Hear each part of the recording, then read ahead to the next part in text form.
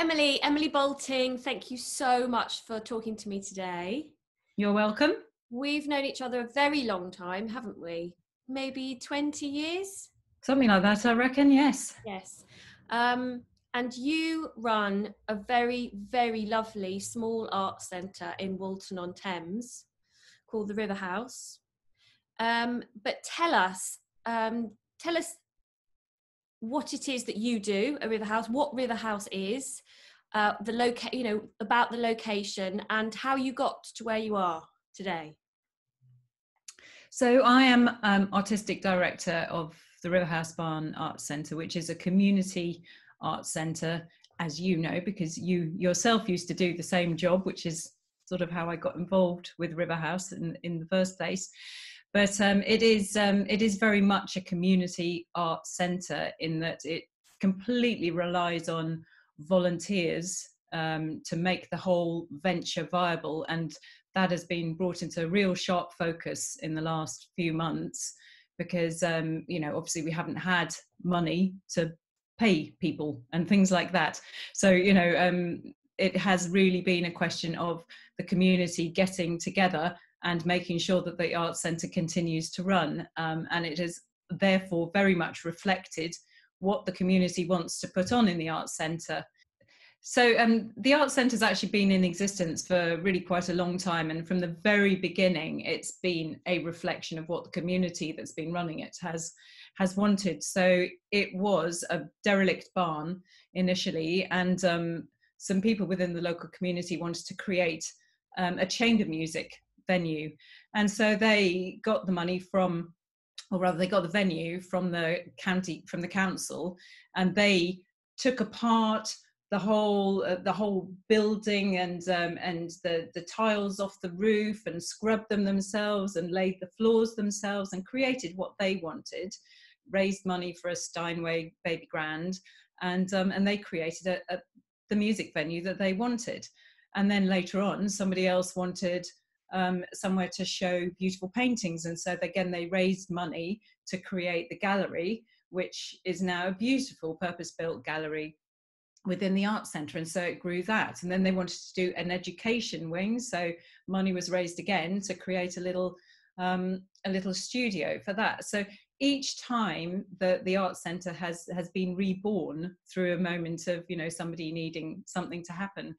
And in this case, and bring that into where we are now, what the last thing I wanted to happen when we were forced to close back in March was that the whole thing stops, because I know how much people rely on it, the volunteers to have a purpose, to come and be part of something, and the people that obviously come to the classes and come to the events and perform or show their work there. The whole network is so crucial to people's mental health and to their work prospects that it's really vital that these things just carry on in some form or other. So the first thing we did was to put everything that we could on in some form or other. So classes went on to Zoom, so children's classes continued and reading groups continued, and people either signed up or they didn't, but a huge amount of people actually did continue, and creative textiles groups and things all transferred to Zoom. And then as it became sort of obvious that we were in this for the long haul, we were trying to think of ways that we would be able to continue with programming. And so we applied to the Arts Council to get a streaming grant, and we were given enough money to set up a 3-camera streaming studio. So that was all kind of done really quite quickly, and a little bit of research, and then so we'll put a grant in application for this amount of money, and then of course that wasn't exactly what we needed when the money came in, and we started looking at the intricacies of it, and it's actually, we thought we needed those sorts of cameras, but we need these sorts of cameras. Yeah. But it gave us the ability then to keep on engaging with artists and offer them a platform, even if they couldn't have an audience there in the building. So Emily, just to interrupt, to give people an idea of the size of the venue. Yes. The main auditorium, the barn itself, seats, I know you can get 115 in if you tightly pack them for comedy night, but really in terms of theatre, you're very limited, aren't you? What's the seating capacity? Yeah, that's right. If we do a traditional end-on theatre experience, then it's about 60, 63. For children's theatre, slightly more, because we had a carpet that went in front, and so children could gather together on the carpet. So that was about 90. And likewise, the learning studio you speak about, that's actually very small, isn't it? In terms of how many people you could get in there. Yes. How many? It's usually about 8. At a real squeeze, you could get 12 in, depending on what you're doing. And you also have a cafe. Yeah, the cafe, which in recent years has been reborn. The cafe was always a complicated addition, that it was the shop window, if you like, the way that people would first come across Riverhouse might be through the cafe, through walking past and through coming in just to have a cup of coffee. But that was never a sustainable business for us. And I know you found that, because you were one of the first people to try to make it into a business as such. And it just was constantly a problem, and people coming in and failing to make enough money, or us not making enough money to pay people's wages, and always a problem. And so in the last crisis, we decided to make it a community cafe and to focus on the sustainability angle. And so we now run a menu of which is based on surplus food. So we get donations of food from M&S and from other places, like a local farm, some other suppliers, and we create our menus out of that. So it's quite reactive to what we get given. So we now have some kind of stable donations of things like flour and eggs and stuff, so that we can create cakes. But we might get 2 crates of bananas, and so then all our volunteers go off and make banana cake, which then goes in the freezer. Not banana bread. Loads and loads of banana bread. So just talk us through then the first kind of when it all kicked off and you realized that you guys were going to have to close. Kind of what was the feeling? How did you cope with that? That was such a hard build up to that. The last 2 weeks before everything was closed, before lockdown actually finally happened, was the most complicated time of my working career in all my different roles that I've had, because of the feeling of responsibility to our public, to our artists, to our volunteers. Many of our volunteers are elderly, really, some of them really quite elderly, and they were very, kind of, we want to carry on, and we want to, because nobody wants to be told to stay at home. But I felt as the director that I should be safeguarding, I had to put my safeguarding hat on it. And so for the whole of that last phase, sort of from half term to when we actually closed down, every day I was on that edge of thinking, is the responsible thing to close, just to say it's not safe, let's just close? But then you've also got to think of your other roles, keeping people's mental health. People still want to come out, people still wanted to. We had a lunchtime concert just before lockdown, the week before everything was locked down, and again, that's usually a very elderly crowd that come to the lunchtime concerts, classical music in the daytime with a meal. And they all turned up. It was nearly sold out. Everybody just wanted to carry on. And at the same time, you're thinking, but we shouldn't be. We should be stopping. So it was a relief, to be perfectly honest. It was a relief when it was finally said, that's it. Yes. You must close. Because at least from there, you know where you are. And so then what happened to you and your staff and your volunteers then, kind of thing? At that point, we carried on a very small takeaway service from the cafe, partly so that all the people who it had all gone like that, so that we could then communicate with people. People popped in, and they were able to have a coffee at the other side of the cafe, and we would say, this is what we're doing. What we immediately tried to do was look after our local community. So we immediately started doing food donations, so making sort of takeaway boxes full of food to take to people who were isolating or people that had suddenly got their income cut off. And what we found, there was a lot of different community groups all trying to do the same thing at the same time then, and everyone was kind of stumbling over each other. So as that became clearer and more centrally organized, we stepped back from doing that. And then the other thing that we did was just set up a network of looking after our local community and our volunteers, so that we were keeping in contact and doing a Zoom call every single day for anyone that wanted to come and have a virtual cup of coffee and that kind of thing. So aside from putting all of our events that we could online, we also sort of tried to keep the community going like that. I think that's really interesting, and I think you're right from my experience, because I was still at the Amstice at the beginning and very much kind of part of that. There was, as you say, a fight to who could help the community more.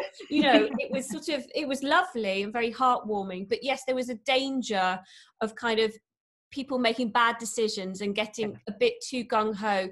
And I think it was very wise, and I learned a lot from how your model and what you did at River House in terms of just stepping back and really breathing and seeing actually what, thinking small and just caring first of all for that very, very tight community, which I think is fabulous, which is what we ended up doing in the end.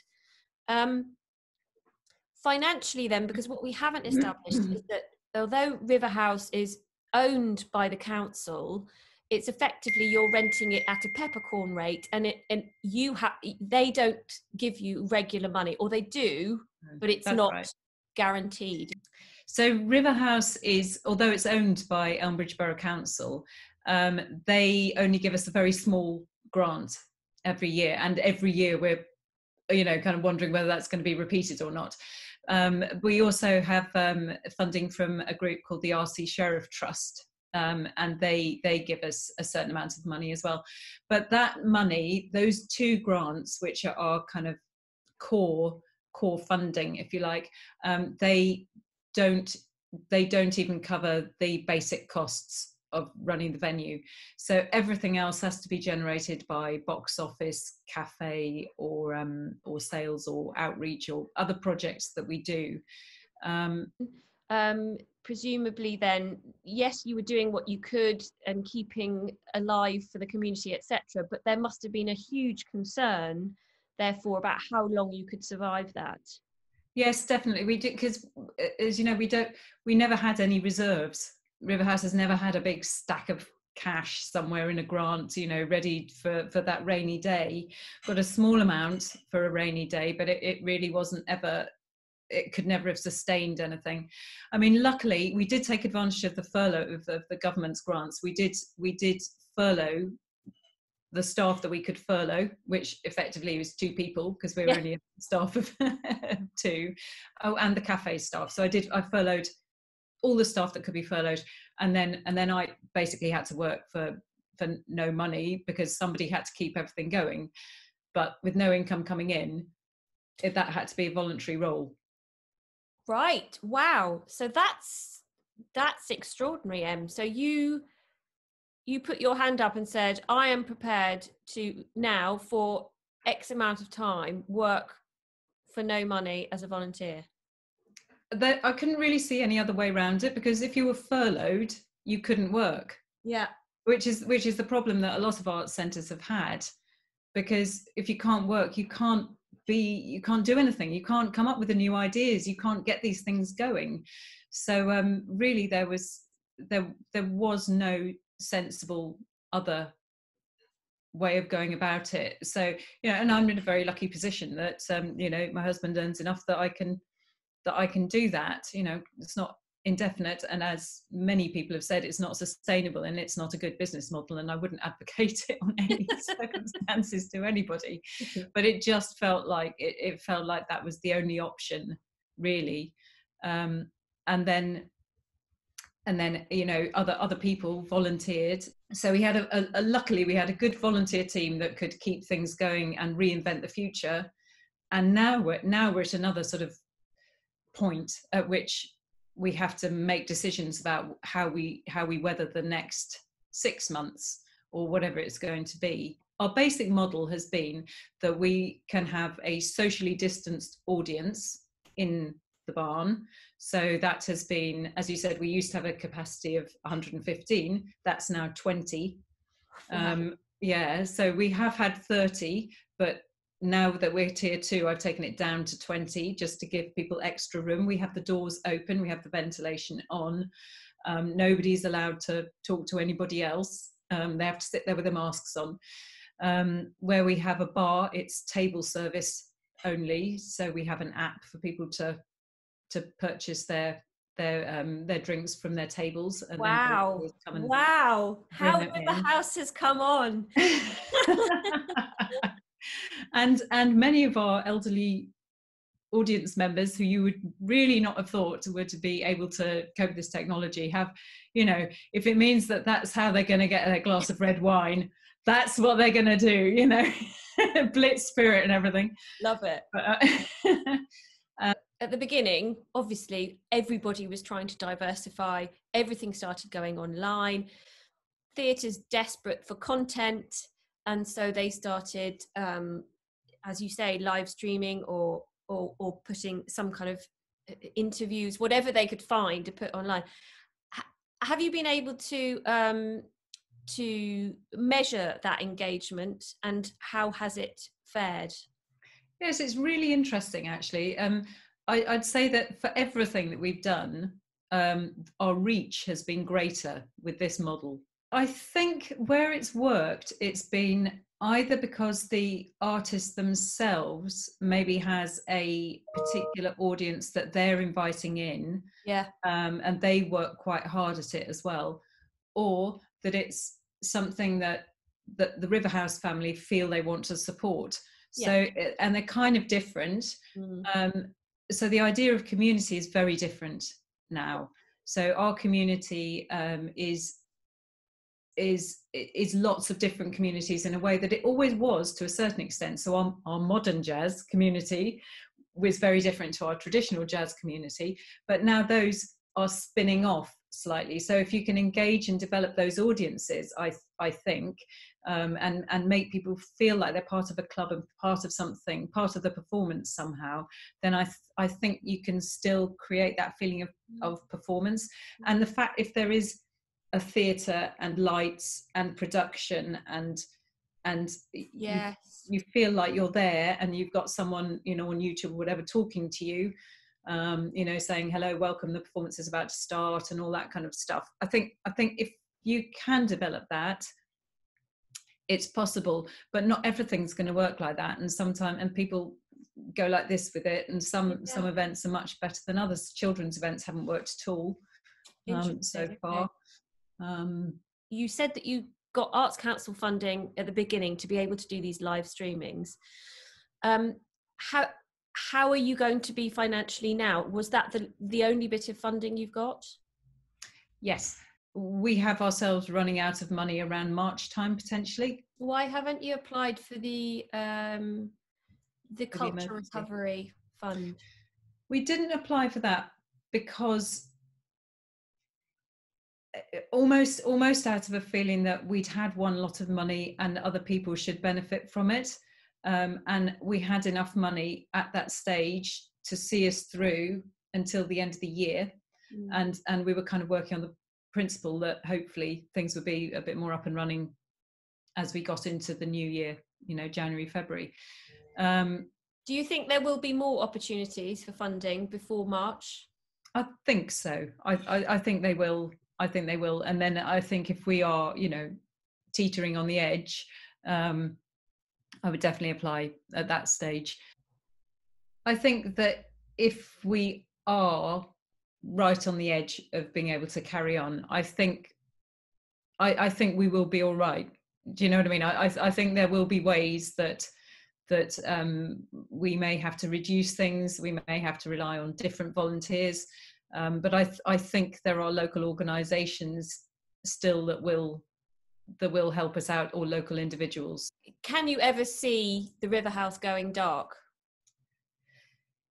I can see us having to go dark for a few months if there is no end to this. You know, if come March there is no vaccine, there is no, we're still in this exact position where we can only have 20 to 30 people in. I think we would have to go dark. I also think that, frankly, all of us would not be able to cope for that much longer. Emotionally, it's really exhausting, actually, you know, and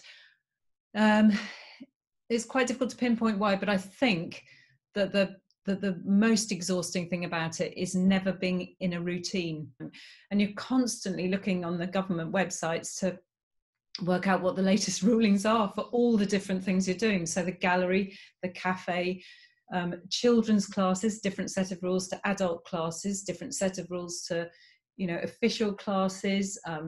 Lambda would be different to, you know, to monkey theatre. Everything is very slightly different to everything else, and everything has to be cleaned in between everything as well. So, you know, just physically cleaning everything is tiring as well. So I just don't know how long a small team of people can carry on doing that day in, day out. If River House did go dark, what would the impact be on your community? I think it would be quite huge, actually, because the amount of people who rely on it for so many different reasons, immediately for the community around us, they need colour in their lives. You know, we all need expression and colour and variety and a meeting place. And I think this pandemic has really illustrated that the need we have for community and for sharing positive stories, for sharing stories, full stop. And where you can't do that, that's where we get into difficulties, emotional difficulties, structural difficulties, difficulties where people don't understand each other anymore. For community cohesion, you need places like this that are melting pots for ideas and sharing of stories. I think that's what it's mainly about. It's about shared experience, sharing of stories. Do you think it will ever be the same again? Oh yes, I do. I don't really subscribe to the general doom and gloom at all. I think I feel very upset for people whose livelihoods have gone, who are artists who absolutely deserve to be doing what they do and being paid for it. But it's life. It's where we're at. Everywhere from the dawning of mankind, we have expressed ourselves artistically, from the first drawings on the walls of the caves to, you know, banging sticks together. We are a creative being, and no amount of you know, lack of government funding is going to stop that. It's just we have to find different ways of doing that. We have to and artists have to accept this. You know, there's no point in crying about it, frankly. We just have to get on with it and fund ourselves in different ways, like people have had to forever. You know, if it means that we have to go and drive, you know, Tesco trucks around, then that's what we do. It doesn't stop us also being creative. And that's then our shared experience, and that's what we're telling a story about, and that's where the next set of ideas will come. But in some ways it will give a whole new impetus to some artistic expression, because this is an extraordinary period that we're all living through, and it would all come out in some artistic form in one way or another. So I think art will be very healthy. I think expression will be very healthy. I think it's just a question of it not being financially viable, which is a different question. It will all come out in the wash somehow. I don't think, and I think people just have to keep the faith. I think, and it's very hard to do, very hard to do. I'm not being unsympathetic at all, because we're all going like this all the time. But I do think that ultimately, for some people, it's even given a window of opportunity to. So some of the people who were buried in jobs that they weren't enjoying have actually found that they are now, that furloughing has given them the time and the space to creatively think about, you know, expressing themselves. Emily, what makes you the saddest about the last few months? The saddest thing about the last few months to me has been the human instinct to be together, to share, to touch, to hug, to be together. That is it, really. Has been so hard to do, because our instincts are, in times of trouble, we come together, we have a cup of tea, or we go to the pub, or we sing a song, or particularly singing, that you can't do that. So the way that we as a human race come together to find strength to get through things has been the very thing that we're not allowed to do. And so that's been the saddest thing for me, to lose that. And that is the thing that I've tried hardest to keep going at Riverhouse in some form or other, that ability still to come together in some form or other, and share and talk and cry and laugh and do those things that we need to do to get through. It strikes me that you've done an awful lot for your community, and you've been thinking about other people the entire time throughout this. How have you kept yourself motivated throughout? So the motivation hasn't been a problem. The ability to shut off and to get a good night's sleep, and to say, I can't do everything. Once lockdown happened, I was fine, because I knew what I was dealing with. I was trying to get things going, and I was trying to get money in, and I was trying to get the streaming going, and this, that, and the other.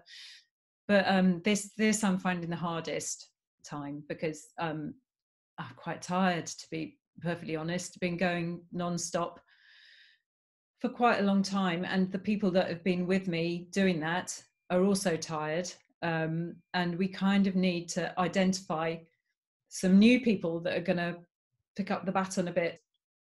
Do you see yourself getting to a point whereby you may need to step away from the project? I think it would do everybody a bit of good to have a bit of a change around. And I think, for my own exhaustion levels, I might need to just do something else for a little bit, and have a bit of a rest from it. But that just might be, it might just be this week that I feel like that. Yes, I get it. You might feel different next week. But I do think running a venue, particularly a community venue such as Riverhouse, and it was the same at the Anstice, you do breathe it. It's always there. The responsibility is enormous, and people rely on you, as you say, hugely.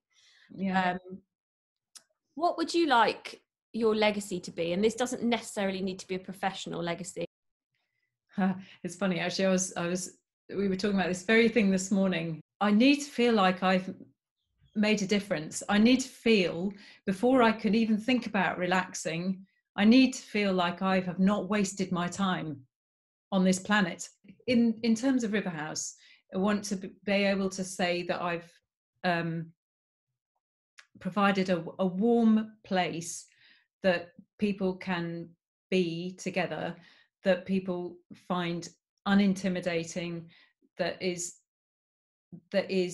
encouraging to new performers, that is never discouraging to any artist, that accepts people for who they are and tries to connect them with other people, that celebrates stories. I know it always comes back to stories with me, but I think I do believe that art is about storytelling, and a community art centre is about sharing stories. So in terms of Riverhouse, that I suppose would be the legacy. It was I helped people share stories, I suppose. And I think that is a lovely legacy, and I think you really have done that. And I am totally in agreement with you. For me, it's absolutely all about stories.